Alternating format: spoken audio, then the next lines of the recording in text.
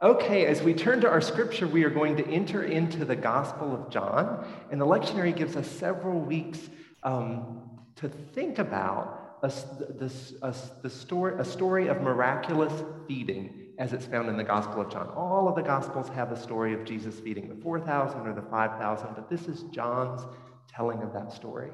So that has already happened. The crowd is gathered, and Jesus has and his disciples have found a young boy who has some loaves and some fishes, and they have fed 5,000 people. In the night, they have left on a boat. The disciples have left the crowd behind, and Jesus, for some reason, is hanging out, and as they're going across the Sea of Galilee, they find Jesus walking across the water. So they've experienced that too. They're now all on the other side. The crowd wakes up in the morning and goes, "Where's Jesus?" And so they track him down. And this morning's scripture picks up in that moment. I'm reading from John, chapter 6, verses 24 to 35. So when the crowd saw that neither Jesus nor his disciples were there, they themselves got into the boats and went to Capernaum looking for Jesus. When they found him on the other side of the sea, they said to him, "Rabbi, when did you come here?" Jesus answered them, "Very truly, I tell you, you are looking for me not because you saw signs, but because you ate your fill of the loaves. Do not work for the food that perishes, but for the food that endures for eternal life, which the human one will give you. For it is on him that God the parent has set their seal." Then they said to him, "What must we do to perform the works of God?" Jesus answered them, "This is the work of God, that you believe in him whom he has sent." So they said to him, "What sign are you going to give us then, so that we may see it and believe you? What work are you performing? Our ancestors ate the manna in the wilderness, as it is written, 'He gave them bread from heaven to eat.'" Then Jesus said to them, "Very truly, I tell you, it was not Moses who gave you the bread from heaven, but it is my parent who gives you the true bread from heaven. For the bread of God is that which comes down from heaven and gives life to the world." They said to him, "Sir, give us this bread always." Jesus said to them, "I am the bread of life. Whoever comes to me will never be hungry, and whoever believes in me will never be thirsty." We celebrate the written word of Scripture. Thanks be to God. We celebrate the living word, Christ among us. Thanks be to God. Please pray with me. Holy Christ, you are the bread of life. We come to you hungry and thirsty, knowing that in you we will find all that we need. Amen. One of my preaching professors, a big influence on me, the Reverend Dr. J. Alfred Smith Sr., pastor emeritus at Allen Temple Baptist Church in Oakland. Dr. Smith says that the work of the preacher is to find a word of grace at the intersection of Scripture and the life we live today. In every encounter with Scripture, we take the ancient but timeless story and the life we are living, and we look for where they converge. And we look to find there a living word for today.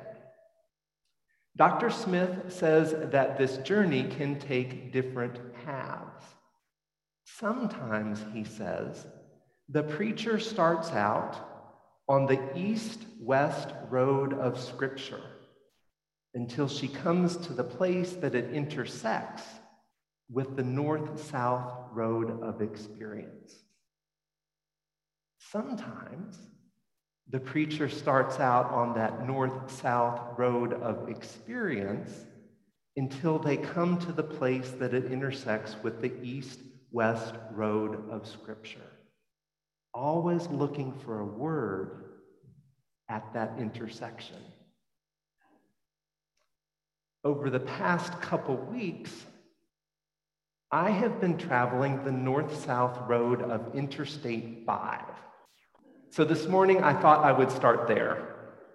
On July 12th, Jeff and I, after his last Zoom meeting in the morning, we loaded up our car and we headed out on vacation. We took a left turn just before Sacramento and journeyed north on I-5 through Redding, onto Ashland, and then on to Portland to visit friends there, and then on to Seattle, and then back home again. This is an exaggeration, but it had been a while since I'd been out of the house. For a year and a half of pandemic, my life has been lived here at home in Marin County and on our family compound on Tamarindo Drive in Florida. This was my first time out in a long while on an old school road trip. And I found that things have changed.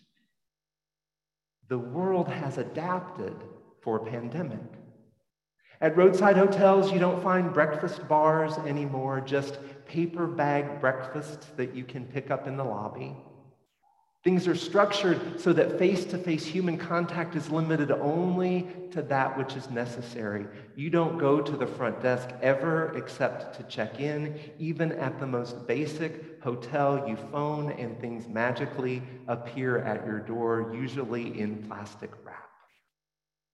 Fewer and fewer restaurants hand out menus. They have those QR codes at the table, and now I start to feel like old man Clark. You know, they're those little boxy things, and you just take your phone and you turn your camera on and you point it at it. You don't even have to click anything, and all of a sudden the menu appears on your phone. It's amazing. I don't usually eat fast food except when I'm on a road trip, so I was amazed to find out that McDonald's now has kiosks. You don't talk to anyone there. You order by pressing buttons, and you go to your table, and your meal appears. And of course, every place you enter, you have to figure out what the masking protocol is. Beyond pandemic, there are signs of climate emergency everywhere. Lake Shasta looks more like a pond. Mount Shasta has almost no snow on it. None on the south face that you see driving north, and when we returned, there's just a little bit on the north face. When we arrived in Ashland, we couldn't smell smoke, but our eyes burned from the not too far off bootleg fire, so much of the West Coast dry and brittle. Further north, we were able to spend some time along some streams, and at the Oregon coast, we stayed on the shore of Lake Washington. But in these days of drought, being so near to water feels almost surreal. What hasn't changed? What hasn't changed is that on that road trip, we experienced the hospitality of strangers and of friends. Spending time with some of our very best friends who have moved to Portland, and with some of Jeff's friends from his time at Sonoma State who are settling into their new life on the Olympic Peninsula, welcomed in, and then off to the next destination, welcomed in, and back on the road again. We often talk of our life of faith using the metaphor of journey, a going out and a coming home, a gathering and ascending. We do that explicitly in worship. We gather, experience the living word of Christ together, and then we're sent into the life and the week, trusting that in 7 days we will gather back again, a rhythm of coming and going, of gathering and going out and gathering again. We enter into that rhythm in this morning's scripture.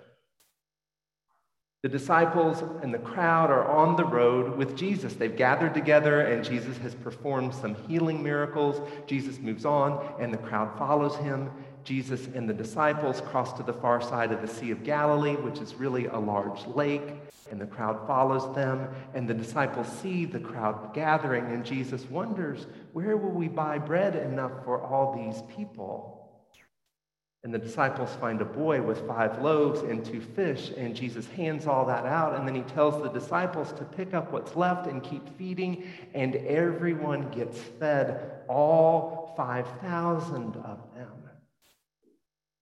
Then Jesus and the disciples set out again in the night. The disciples go ahead of Jesus in a boat, and Jesus catches up to them walking on the water, assuring them, "It is I, don't be afraid."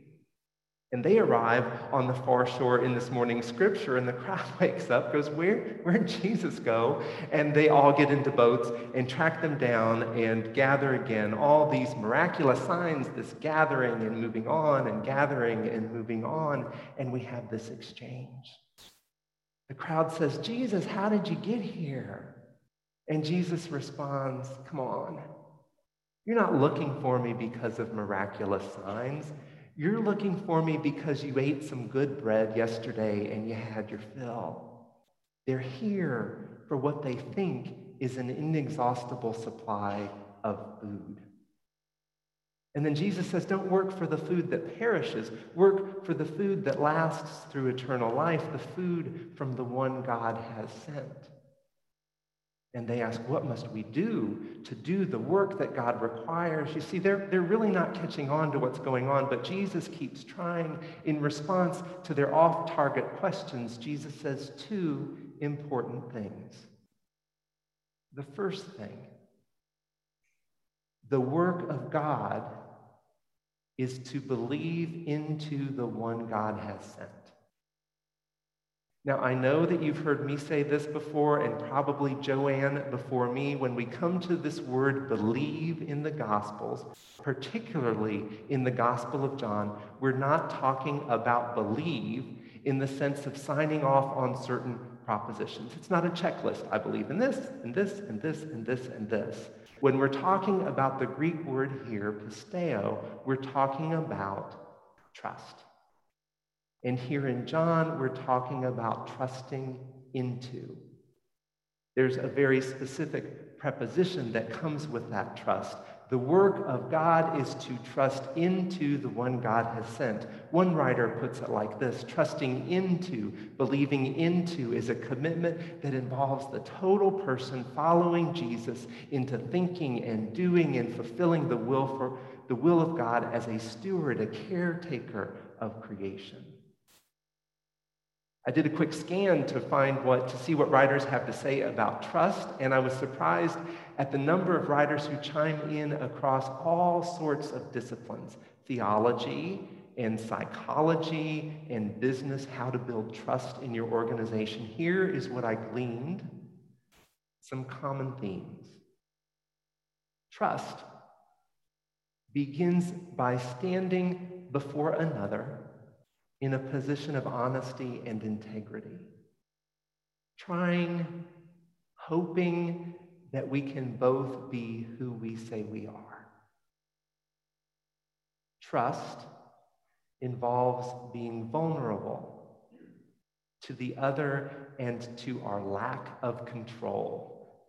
Brené Brown says it like this: trust is choosing to make something important to you vulnerable to the actions of something or someone else. Then, trust involves courage.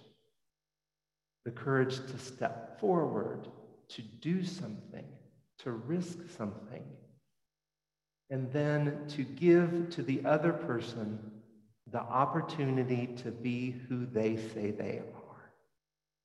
To give them a chance to be authentic and courageous and loving too, and hopefully they rise to the occasion, and they do, and then you take that experience of being vulnerable and courageous and receiving each other's authenticity together, and you add that in to how you understand and love the world, and then you try it again. We act in vulnerability and courage in the midst of the unknown. We experience authenticity and we build trust. The best I can come up with for an image of this is a simple one. It's so simple, I wasn't even sure I would share it, but I think of learning how to jump into a swimming pool. I think of a young child standing on the edge of the pool. Their parent is in the pool, encouraging them to jump. Don't worry, I'll catch you. And the kid is like, no way. Are you out of your mind? The ground here, the side of this pool, this feels safe. But then they give it a try, and they take a step, a leap, really, into the unknown, splashing into the pool and being caught by a parent just like they said they would. And then they trust the parent to do that again and again, and then they trust that parent to walk alongside them in the pool as they flounder around, learning to float and to tread water and to kick, and one day, they find themselves swimming. Now, with humans, that's tricky. We trust others to be who they say they are, and sometimes they're not. Sometimes we're not. And we learn from that. But with God, well, that's why Jesus says this second important thing. The disciples may look like they're tracking. Yeah. But then they say, after Jesus says all this, and keep in mind, after all they've experienced up to this point, Jesus says this, and they say, so, what sign will you show us that we may see and believe? This crowd that has just seen Jesus heal the sick, that has just watched Jesus feed 5,000, the taste of bread still in their mouths. The disciples just saw him walk on water, and after all that, the crowd now says, okay, so what miraculous sign are you going to do so that we'll believe? As if they hadn't already seen signs enough. I am just glad that Jesus didn't give up on us right there and then. Instead, Jesus says, you're still thinking about that bread you ate yesterday. You're talking about Moses and the manna, and I am talking about the bread that God gives, the bread that comes down from heaven, the bread that gives life to the world. So they say, yes, give us that bread always. And Jesus says, I am the bread. I am the bread of life. I am the one whom God has sent. I am the one who gives life to the world. I am the one who will always sustain you. I am the one who will catch you when you jump into the pool. The work of God is to believe, to trust into the one God has sent. Jesus says, I am that one. I am the bread of life. Whoever comes to me will never hunger, and whoever believes into me will never thirst. Trust in that. Trust in me. In the rhythm of all our coming and going, in our gathering and going out and gathering again, Jesus says, I am the bread of life. I will always welcome you in. Trust into me. While we were on this road trip, I did a fairly good job of staying away from email, mostly, and mostly from the news. But we did keep up with the news of the pandemic, of the Delta variant, watching the changing responses across the nation, the vaccine denial, the return of masking indoors. Back when we started out on this journey, we grabbed onto the phrase here, moving forward together. And it has served us well. What I liked about it, and still like about it, is that it is distinct from going back or from standing still. We are moving forward together. I think collectively, here and globally, we've also thought that we are heading to a specific destination. a day when pandemic is entirely behind us. Now, I don't know about you, but in the days where the end, whatever that may mean, seems more and more elusive, as we are on this road trip through pandemic, I hear this voice from the back seat of my head saying, "Are we almost there yet? How much longer? God, when will you show us a miraculous sign?" And heading back down on I-5, I had this realization. When the people of God were wandering through that wilderness way back when, maybe the promised land wasn't the point. Maybe the promised land, the destination, wasn't the main thing. Maybe the point, maybe the main thing was the rhythm and the life-giving blessing of moving forward together with God and with each other, one step, and then the next, one day's journey, and then the next, each new day finding manna in the morning and water from the rock. Maybe the main point was that rhythm, the blessing of living into a life of trust and love, living and trusting into God together.